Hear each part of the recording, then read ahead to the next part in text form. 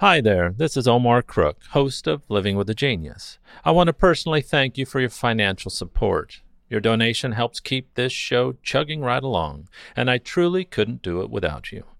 As always, thanks for listening. Be kind, do good work, and until next time. Here is Living with a Genius for January 1st, 2021.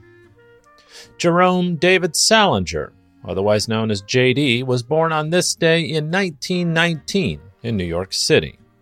Salinger, most famously known for his widely read novel The Catcher in the Rye, began writing at a very early age, becoming a published author while still in high school. Salinger didn't excel socially or academically during his high school years, nor did he fit in, despite managing the fencing team, writing for the school newspaper, and acting in plays. It wasn't until 1939, at the age of 20, that Salinger came into his own as a writer. While attending Columbia University, Salinger suddenly came to life, according to his teacher, Whit Burnett, longtime editor for Story magazine, who published a vignette about several aimless youths entitled The Young Folks, which introduced readers to the misanthropic loner Holden Caulfield. Throughout the 1940s, Salinger confided to several people that he was working on a novel featuring Holden Caulfield, and in 1951, The Catcher in the Rye was published. The novel's simple plot details 16-year-old Holden's experiences in New York City following his expulsion and departure from an elite college preparatory school. Stylistically notable for the persona and testimonial voice of its first-person narrator, Holden serves as an insightful but unreliable narrator who expounds on the importance of loyalty and the phoniness of adulthood. In a 1953 interview, Salinger admitted that the novel was sort of autobiographical, explaining, "My boyhood was very much the same as that of the boy in the book, and it was a great relief telling people about it."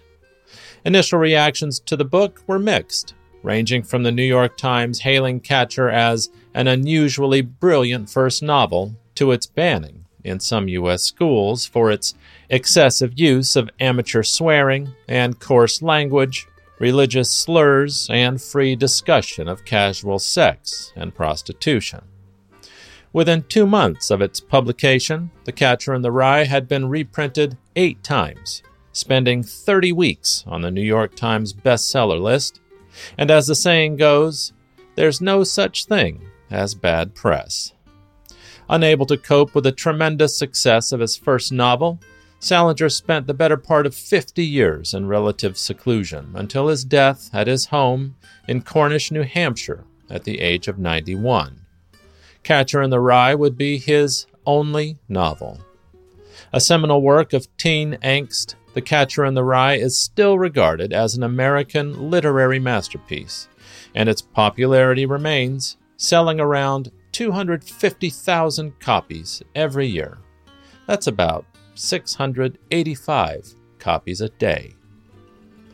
Thanks for listening. Be kind, do good work, and until next time.